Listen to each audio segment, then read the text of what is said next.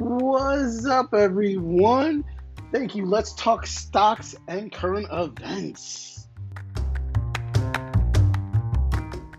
When I talk about stocks, this isn't to persuade you to buy the stock or say that this is a bad stock. Like always, I always highly recommend you do your own research. And if you have any questions, comments, or concerns, please see a financial advisor. And now a word from our sponsor. In an article shown on Yahoo Finance, which was actually published by Bloomberg and written by Sally Bakewell and Steve Dickinson, the article is titled, I'm horrible with names, Jamie Dimon says JP Morgan is bracing itself for an economic hurricane. Jamie Dimon is the CEO of JP Morgan's. He's concerned about the economy's future health. He's going to as far as bracing his company for this time of turmoil. The reason why he's so concerned is because his own company has dropped in the stock market. Today, it dropped 1.8%, down to $129.81, which is a drop, but I understand where he's coming from.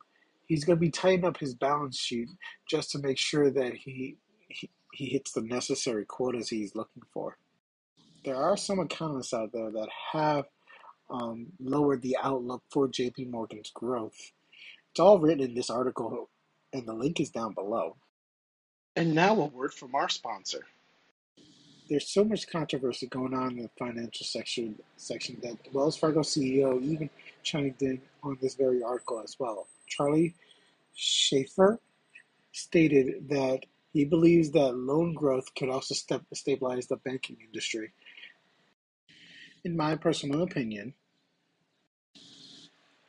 I believe that this is actually a really excellent read. I learned a lot about the concerns of these companies, and I'm actually willing to add JP Morgan into my portfolio. Again, this is not to persuade you to purchase the stock. Do your own research before you do any type of purchasing. And if you have any questions, comments, and concerns, please consult a financial advisor. Also, everyone, if you're enjoying the content, please spread the word. Let your mothers, your brothers, your sisters, and your other family members know about what's happening with stocks and current events. Let's talk stocks.